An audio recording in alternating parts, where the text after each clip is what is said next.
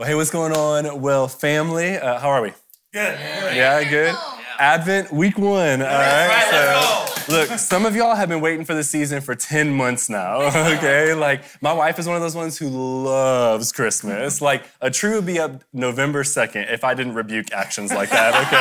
Okay, like I like Christmas, but compared to some of y'all, I'm like the Grinch in this mug. All right, and so I am excited about Christmas this year though because honestly, it's been a tough 2020 and it's been difficult for a lot of us. And my big prayer is actually that this would be one of your favorite Christmases ever, that this would actually be one that you remember. And after really a hard year for many of us, I'm actually praying that these words that we're studying during Advent would actually be real for you in a way that maybe they haven't been in times past, that they would actually be fully yours in Christ. So, we ready? Yeah. All right, dive in. Cool. We're going to be continuing in Luke today, really journeying through this book still as we begin Advent, but we're going to be focusing a little bit more on the beginning of Jesus's life here, his descension down to earth. And so over the prior 3 weeks, we were looking at the beginning of Jesus's ministry, but now I want to backtrack a little bit and actually look at the beginning of his human life here amongst us. So if you have your Bibles, grab them. Luke chapter 1 is where we are going to start.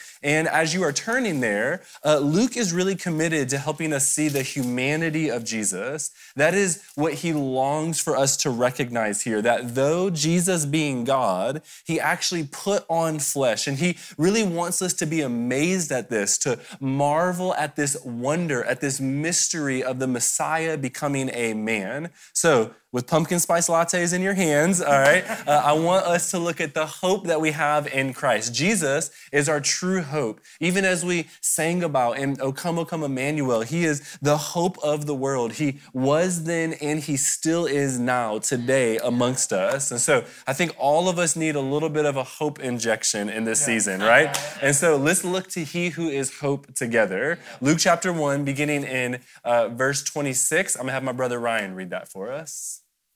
Hey everyone, my name is Ryan Yep. I am a covenant member here at The Well and also help lead the Southeast Community Group.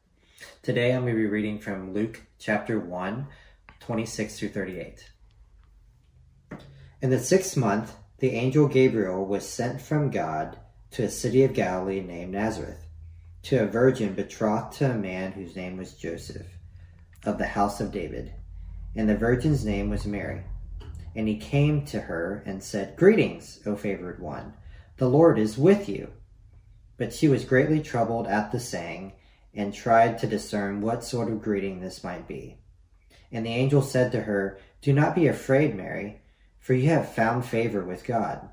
And behold, you will conceive in your womb and bear a son, and you shall call his name Jesus.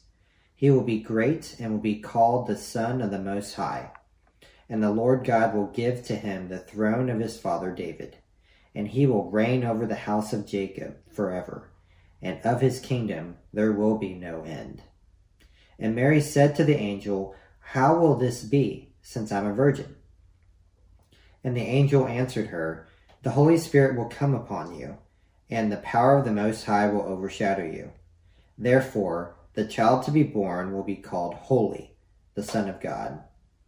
And behold, your relative Elizabeth in her old age has also conceived a son, and this is the 6th month with her who was called barren. For nothing will be impossible with God." And Mary said, "Behold, I am the servant of the Lord. Let it be to me according to your word." And the angel departed from her. This is the word of the Lord. Whew, thanks be to God. A ton of goodness here as we start to focus on Christ being our hope and Christ bringing our hope. He's not just our hope, he literally brings hope to us. And so a couple of things to try to set up the power of this actual story. Firstly, this is actually coming off of the heels of another miraculous birth story. Gabriel, the same angel that we see here, actually just went to Mary's cousin 6 months prior, and Elizabeth was her cousin's name, and he announced to her that she too will be having a son, that she would actually conceive in her old age. And so Elizabeth was barren her whole life, And yet here comes Gabriel saying, hey, this child that you longed for, that you hoped for, that you desired, man, God's going to give this to you. And eventually that child, Jesus' cousin, John the Baptist, would be born to Elizabeth. Now, Zechariah, who was John the Baptist's father, Elizabeth's husband, they were beasts in the faith. In fact, if you look at verse 6 there in your Bible, you actually see kind of these monstrous people in the faith in a way. They were faithful to God. They were serving God their whole lives. They were killing it. In fact, Zechariah was actually a priest of the Lord, and this is one of the most sacred duties that you could have. He is the one that offered sacrifices to God and went in the presence of God often, and God promised them that the child they had been hoping for, probably the child they had been praying for their whole lives, would actually be delivered to them. And so I don't want to actually miss the power of what's going on then in this birth story, because there's an important point here for a lot of us that I think we would blaze through too fast if we're not careful. We might be tempted to think that Zechariah and Elizabeth were chosen because he was a holy man of God. He was the one that was directly doing the Lord's work. He was the priest of God in that way. In fact, we see Gabriel go to Jerusalem, the center of all religious activity, where people literally went to meet with God, the most important city for the Jews. There's prominence here. But then Mary is actually from Nazareth.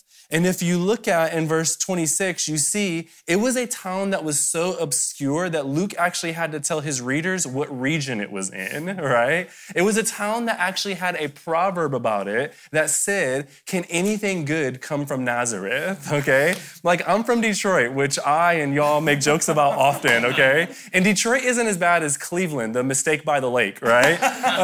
Nazareth was even worse than that, okay? That's what's happening here. And so this is a nowhere city with actually a bad rep, and Mary is actually an unknown person. She just burst onto the scene with no background at all. And so God chose a no-name girl from a no-name location to bring about the Savior of the world. Like, don't miss this, okay? God is about to work the redemption of humanity, to bring hope into the world through a 15-year-old woman, not a man, a woman, which in that context shouldn't have been happening, right? And not from Jerusalem, from Nazareth, not from riches or high prominence, but through obscurity, really. God is bringing redemption, and God is using the unlikely to do it. And then we think that God doesn't want to use us often, right? And we think that we have to be something or do something for God to use. Listen, be encouraged, friends. God uses the seemingly insignificant to do the most for his name, always. Like, in other words, there's hope even here, even as we look at the person of Mary who's going to bring forth the person of the Messiah. We see all of this hope start to be wrapped up that, hey, do you have a broken past? Look, God wants to use it because he will get glory from that. Are you a nobody from a no-name place with a no-name background? You're the very person that God wants to use to display his glory, to showcase his power. God delights in using the seemingly insignificant to make much of his name. God wants to use you, family. And so here's Mary, the favored one of God, it says, and yet not favored because of her work or because of her position, which is what we would expect the person to bring the Messiah to be, somebody with position or that does all of this laboring and then they bring the Messiah. She's just favored because God is good. God is just good to her. And if you're a Christian, it's because God has had favor over you, family. And he's just good to you. There was nothing that you did to earn it. It wasn't because of your position or even what you would be in Christ. It's just that he favors us at times. And so here is God favoring Mary. And if you are a believer, man, I want you to rejoice at the favor of the Lord in your life. It is his favor that is looked upon you. You didn't deserve it, but it was his good pleasure to bring it to you. And so here comes Mary, the favored one of the Lord, and she's like, hold up, me? Right? She was troubled at the saying, it says there. Translation, this angel just rolls up into my crib, right? Calls me blessed and highly favored. I'm from the middle of nowhere. Like, what is going on here? I would have been confused too, okay? And the angel, once again, he says, hey, you are favored, sister. He actually repeats himself. He re-emphasizes her favor that is on her, okay? So quick side point for us, but I want you to get this too. When people keep speaking biblical truth over your life, maybe you should just believe it.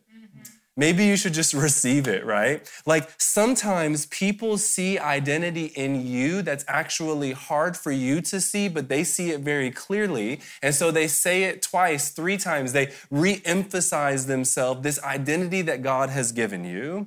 I'm speaking to some of y'all in this room, so I better get some amens in here, okay?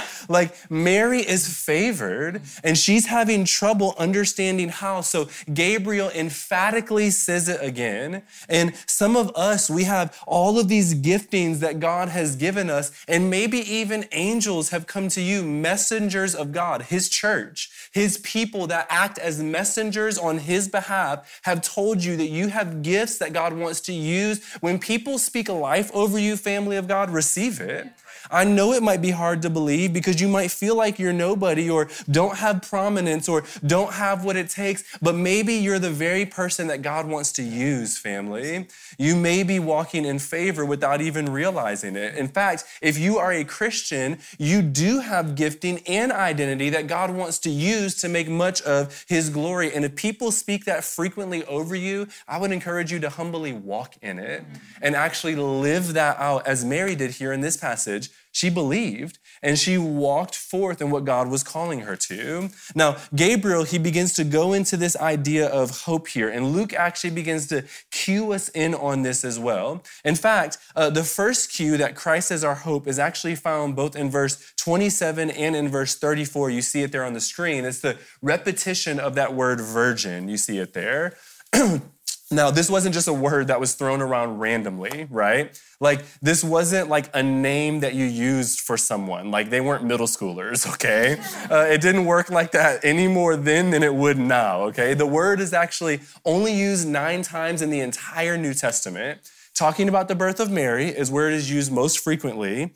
Jesus gives one parable where he uses this idea of virgins, and then the only other 2 references is of us when we are before Christ, our true King, representing our purity when we stand before him one day. So the word is a very, very rare word. And the reason that Luke is actually using this word is he's trying to draw us back to the prophecies of old.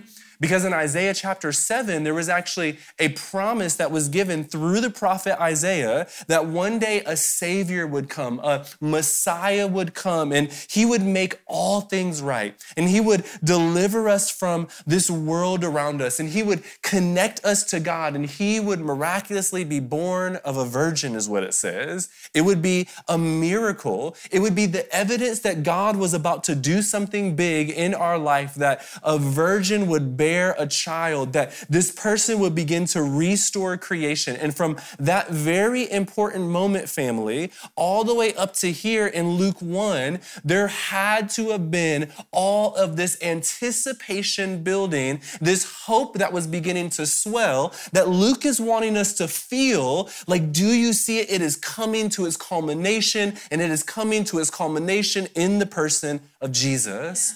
Jesus is coming to fulfill hope. And hope is a powerful, powerful, powerful thing, is it not?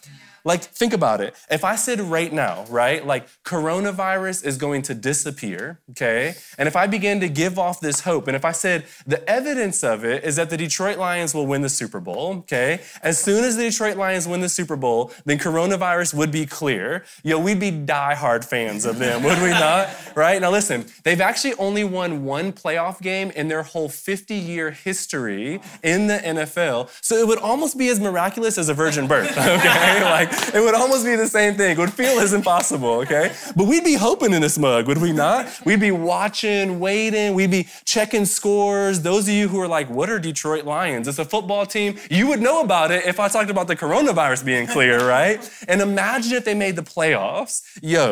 All of a sudden, this anticipation would be building. It'd be swelling, right? This is a miserable analogy. This is an awful analogy, but I hope you're tracking with me. Are you tracking with me? Yes, makes sense? Okay. What I'm saying is that there would have been a promise of all of this buildup of hope. And that's what happened from Isaiah 7 till today, where Jesus is being promised that he would come to deliver people from their sin, that something bigger than the coronavirus was amongst them, and they felt it, and they knew it, and they knew there was separation between them and God. They felt the brokenness of their soul, and Isaiah said, listen, there will be somebody that will bear forth a Messiah, and here comes Gabriel saying, it's gonna happen now through you, Mary. All of a sudden, all of this hope would be fulfilled. His name is Jesus. Jesus comes to fulfill hope, family. Listen, write that, circle that, star that. Jesus comes to fulfill hope. He comes to fulfill hope. In fact, the hope of Christ, of fulfillment, would have actually traveled back further than even a few hundred years ago with Isaiah. It actually would have traveled back a few thousand years ago with Eve, where Eve was told that a child would come that would reconnect them with God. And this hope would have started swelling for the Jews as Abraham was also given a promise that their descendants would be like the stars of the sky, like the sand of the seashore, and that Moses would come and he would bring an even greater hope that a greater prophet would come from him, and that there would be one that would deliver the very words of God to us, and one that is greater than Moses. And there's a greater King David. Yes, he delivered us from our enemies, but there would be a king that would fight on our behalf and deliver us from an even greater enemy of sin and death, that he would fight our battles, that he would defeat our enemies, that all of a sudden there's this greater prophet, this greater priest, this greater king, and it would have been building and building and building all throughout the Old Testament, all of this hope. Do you see what Luke is doing here? He is trying to draw us back to all of this hope, and Luke is saying, God is coming through. God is coming through. Every single promise that you were looking for, it is coming to its culmination, and here it is. His name is Jesus. Do you feel it? It is astounding, is what Luke is trying to help us see here, that hope came through in this unlikely place. In Nazareth is where God is deciding to fulfill his promise. Jesus is the fulfillment of every historical promise of God. Every single prophecy, Jesus came and he fulfilled. If you hope in Jesus, your hope will be fulfilled too, family. Your hope will be fulfilled fully. So Jesus is the fulfillment of all historical hope. However, the hope man, Jesus, is not just a historical hope filler, right? You like that? That was a good one, okay? He's not just a historical hope filler, right? He actually brings an even greater hope. In Proverbs chapter 13, verse 12, it says, hope deferred makes the heart sick, okay? In other words, you shouldn't hope too much, because if you do, you'll actually just end up depressed. That's actually what that proverb says. And all of this hope that Jesus actually came to add, there's actually a ton of pressure here. Like literally, Jesus is saying, okay, Old Testament, I see your hope and I raise it, hope squared, right? And so Jesus just doesn't fulfill hope. He actually ratchets it up to a whole new level. He says, look, man, I'm not going to defer your hope. I'm actually going to build it and then fulfill it that much more. Right. In fact, look at verse 31 through 33 and verse 35 once again. Look at all of what the arrival of Christ will bring. Look at all of this hope that's here. It says that he will bring salvation. Jesus' name literally means God saves. God is salvation. He will be great, it says, the Son of the Most High. He will be on the throne of David to rule over Israel forever, like never ending, like have not a temporal reign, nor will he have a really long kingdom, nor will it be that sons end up taking his throne one day. No, he will reign forever, it says, an eternal kingdom. And he will be holy, it says there in verse 35, and he will be the Son of God himself.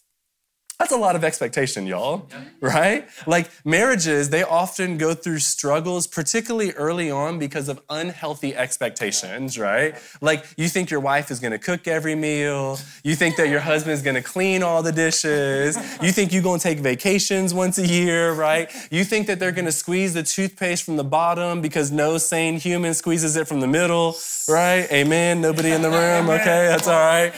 You think that they're gonna shower every day, all right? Like am I seeking facts or what? Like, come on now, okay? And so then you fight because your expectations are too high. Like, look, work is busy. It's hard to take showers every day, all right? Like, come on now, all right? I'm giving you. Look, this is free marriage advice for y'all, okay? I'm just dropping nuggets, free 99 in here, all right? Look, don't set too lofty of expectations, okay? And Gabriel's like, yeah, I'm finna set a really high standard for you. Like, have really high expectations for this child. Whatever you think higher, actually, of him. Jesus doesn't just fulfill all historical hope. He brings a whole new hope, and Jesus also fulfills everything that Gabriel promised Jesus would bring.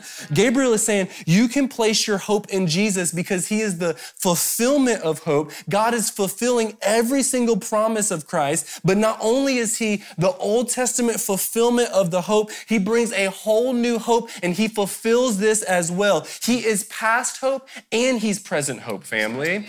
Jesus fulfills everything historically and right now. He brings hope into this world. God is trying to build hope in us. And here's why I believe. It's because hope actually makes us long for the future. It makes us long for redemption. It makes us long for something that is better. In fact, I think one of the tactics of Satan is actually to rob us of our hope, that God won't come through on his promises, that this earth is broken beyond repair, that your sin is too heavy, and there is not an ability to overcome that in your life, that you are a nobody, and so God isn't able to use you, that God isn't able, and that heaven isn't real, and he knows that if he can steal hope from you, then he can steal life from you, because hope actually gives us life. And so Satan tries to rob that of us. And yes, look, this earth may be broken, but Christ became broken that this earth may be restored. You can hope in Jesus, family. You can hope in King Jesus. In fact, Gabriel knows that offering this much hope is actually going to be hard to believe. So he actually gives another evidence to Mary to help her believe all of this hope that he's saying. In verse 36, he says, hey, look, God is doing miracles in other areas too. He's like, hey, yo, go look at Elizabeth. Go look at your girl Lizzie, your cousin. She pregnant, right? Like she real pregnant in this mug, okay? And so sometimes I think we lose hope because we're actually looking at the impossibleness of our own life or the hard situations in our life, and we're missing what God is doing in other areas, so we forget that God can and does move because we don't look at other places where he's already shown his faithfulness. And so Gabriel points Mary's eyes to something else that she might believe in the hope that is being offered to her through the coming of the Savior. And so, in other words, God can do it, y'all. Like, look at the world around us. Whatever you think God is not able to do, I guarantee you that he's already doing in the world right now today. Like, we think that God can't bring this family member of ours to Christ. Yo, look over there. He's already done that, right? Or we think that God can't restore our marriages. Look over there. He's already done that. Or we think that God can't help us overcome this sin area. Man, look over here. He's already done it, family. In order for you to believe and to walk out in faith, at times you have to look at what God is doing in others. And so Gabriel encourages Mary in this. He says, man, look to your cousin Elizabeth. Look how God's delivering here, and then believe in this hope and look to Jesus, the hope man. Jesus brings hope. Hope, hope, hope. Ho, ho, ho. Do you get that? The little Christmas reference? All right. That was cheesy. I'm being cheesy today. Wah, wah. Okay, look, there's all this hope that's here, right?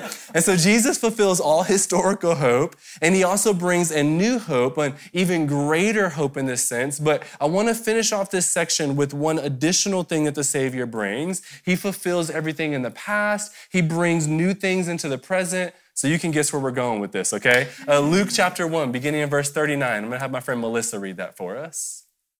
Hi, Well family. My name is Melissa Tapperson, and my husband and I, Brian, have been coming to the Well for over a year. We've been married over 20 years, and we help out with marriage ministry and premarital ministry. We also are part of the Far West CG. And I'm really longing to meet with you guys again in person.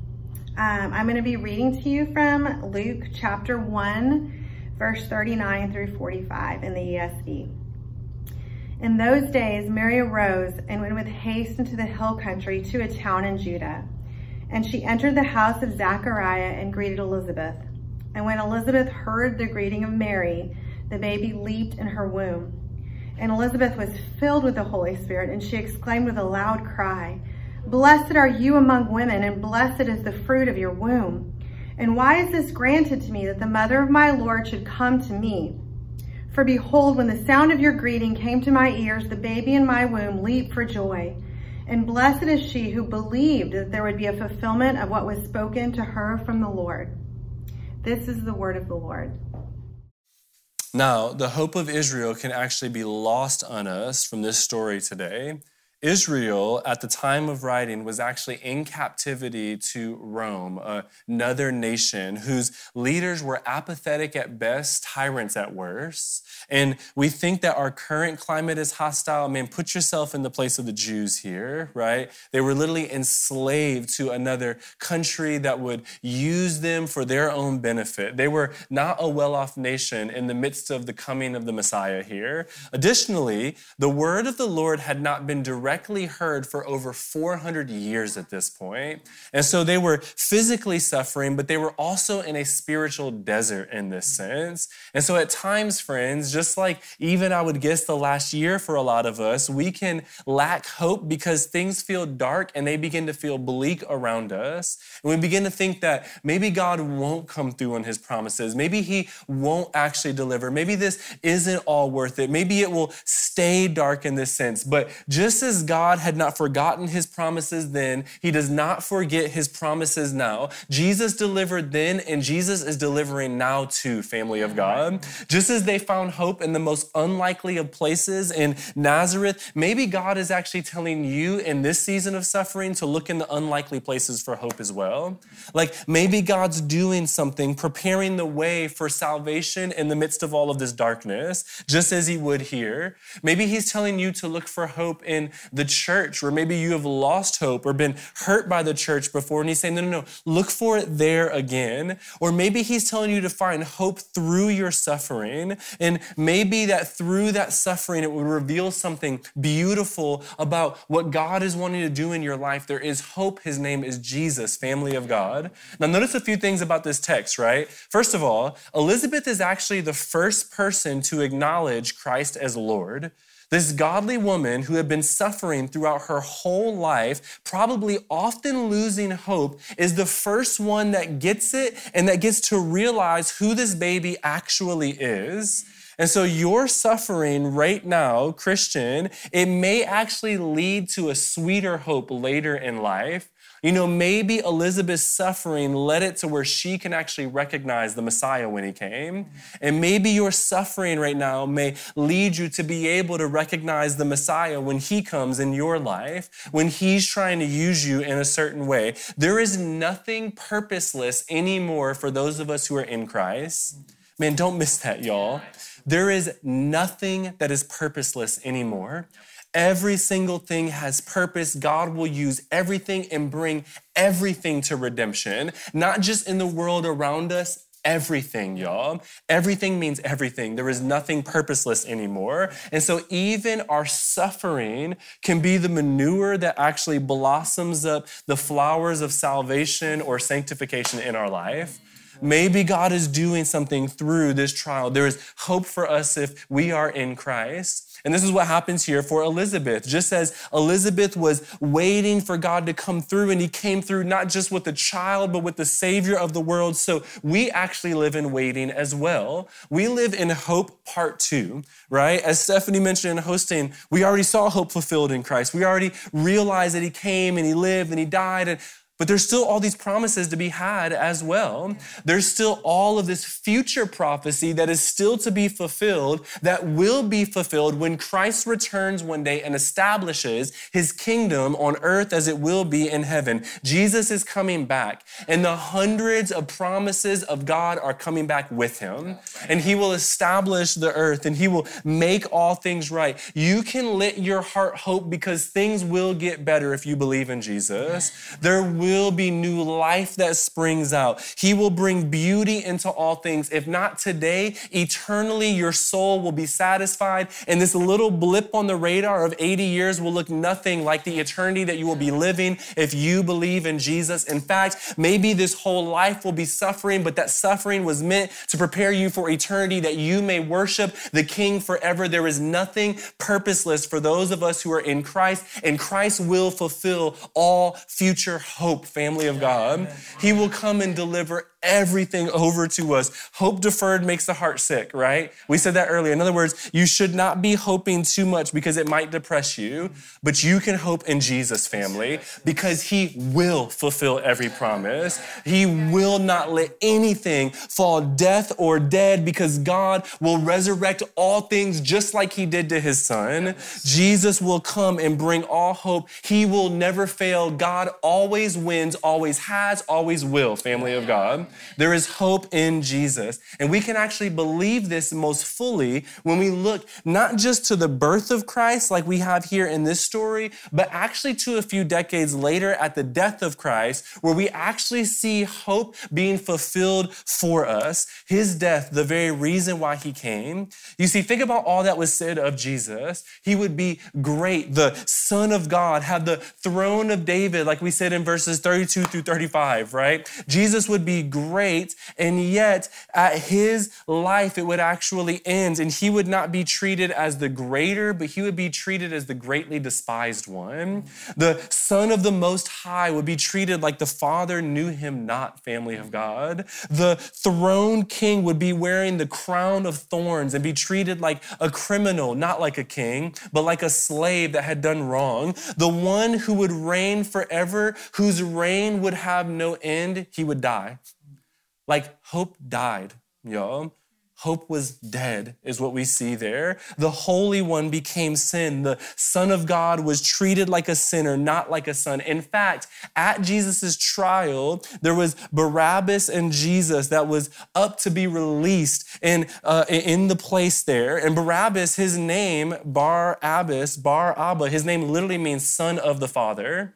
So what's happening there? Well, the false son of the Father was released while the real son of the Father, Jesus, was crucified. Why? Because we are Barabbas, family. Though we are not sons of God, if we place our trust, our faith, our hope in Jesus, then we become sons of the Father. The Father forsook the Son that you might never be forsaken, family of God. Jesus' life came to an end so that your life would live forever if you believe in him. Hope died that hope might now be fulfilled in the person of Jesus. The past hope, the present hope, and the future hope. If you are saved and if he has already brought you to his Son, won't he also give you all things, the scripture says? Jesus fulfilled all historical promise that showed us that we can have salvation if we believe. He fulfilled all present promise that if we believe in him, we receive this hope and become sons and daughters of the Most High God, and he will fulfill all future promises as well that says we will reign with him forever. Jesus is hope, y'all. He is hope, and your hope will not be deferred if you put your hope in Jesus. It will come fulfilled in Christ. You can hope in this. I love in this story here at the end that John the Baptist leapt when Jesus came into the room, right? Like, I love that analogy here. Has your heart leapt for Christ, family? Have you felt him enter into your soul? Have you come alive at the person of Jesus, at the name of Jesus? Has your heart experienced that sort of resurrection that we see even in Elizabeth's womb here? Has your soul jumped at the entrance of Christ? Because if it has, then you can have hope, y'all. If you have believed in Jesus and received him, then you will be filled with the Spirit, just like John the Baptist was, and that Spirit will seal you until that great day when we stand before him and all hope is found and realized fully. We can believe in this. He was broken that one day all things will be made right. And I pray that they would begin to be made right for us even here on earth as it is in heaven. But even if not, y'all, hope will come through. And we have to believe this. We are not a people without hope, the scripture says. It's because we're not a people without Jesus. We have Jesus who is literally hope. He doesn't just bring hope, he is hope, y'all. And he brings it fully to us. Every one of the promises. He came down and put on human flesh himself, y'all.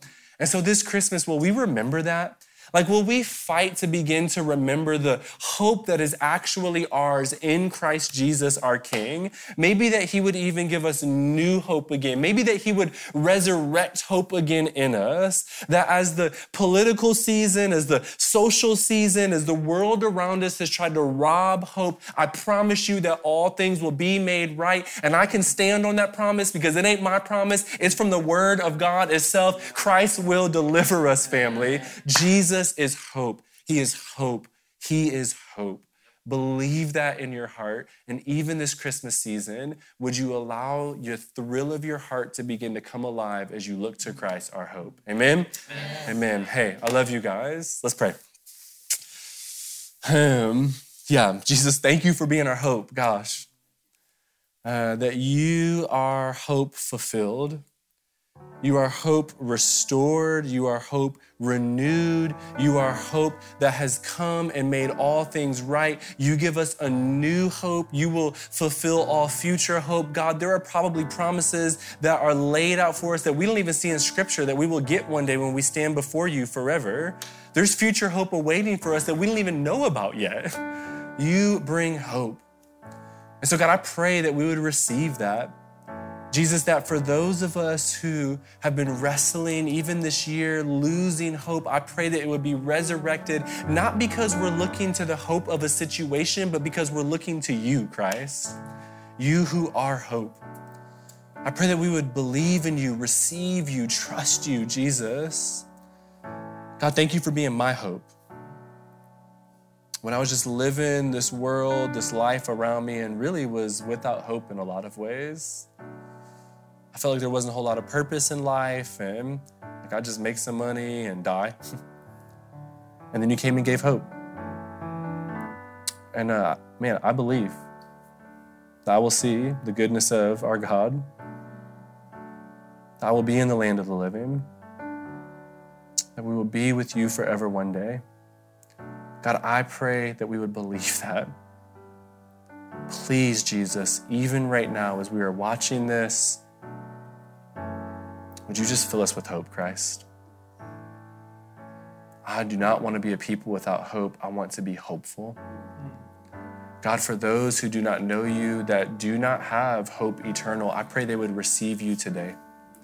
They would see that hope is theirs, that they but believe in you, Jesus, that you promised if we place our faith in you, you will resurrect us one day.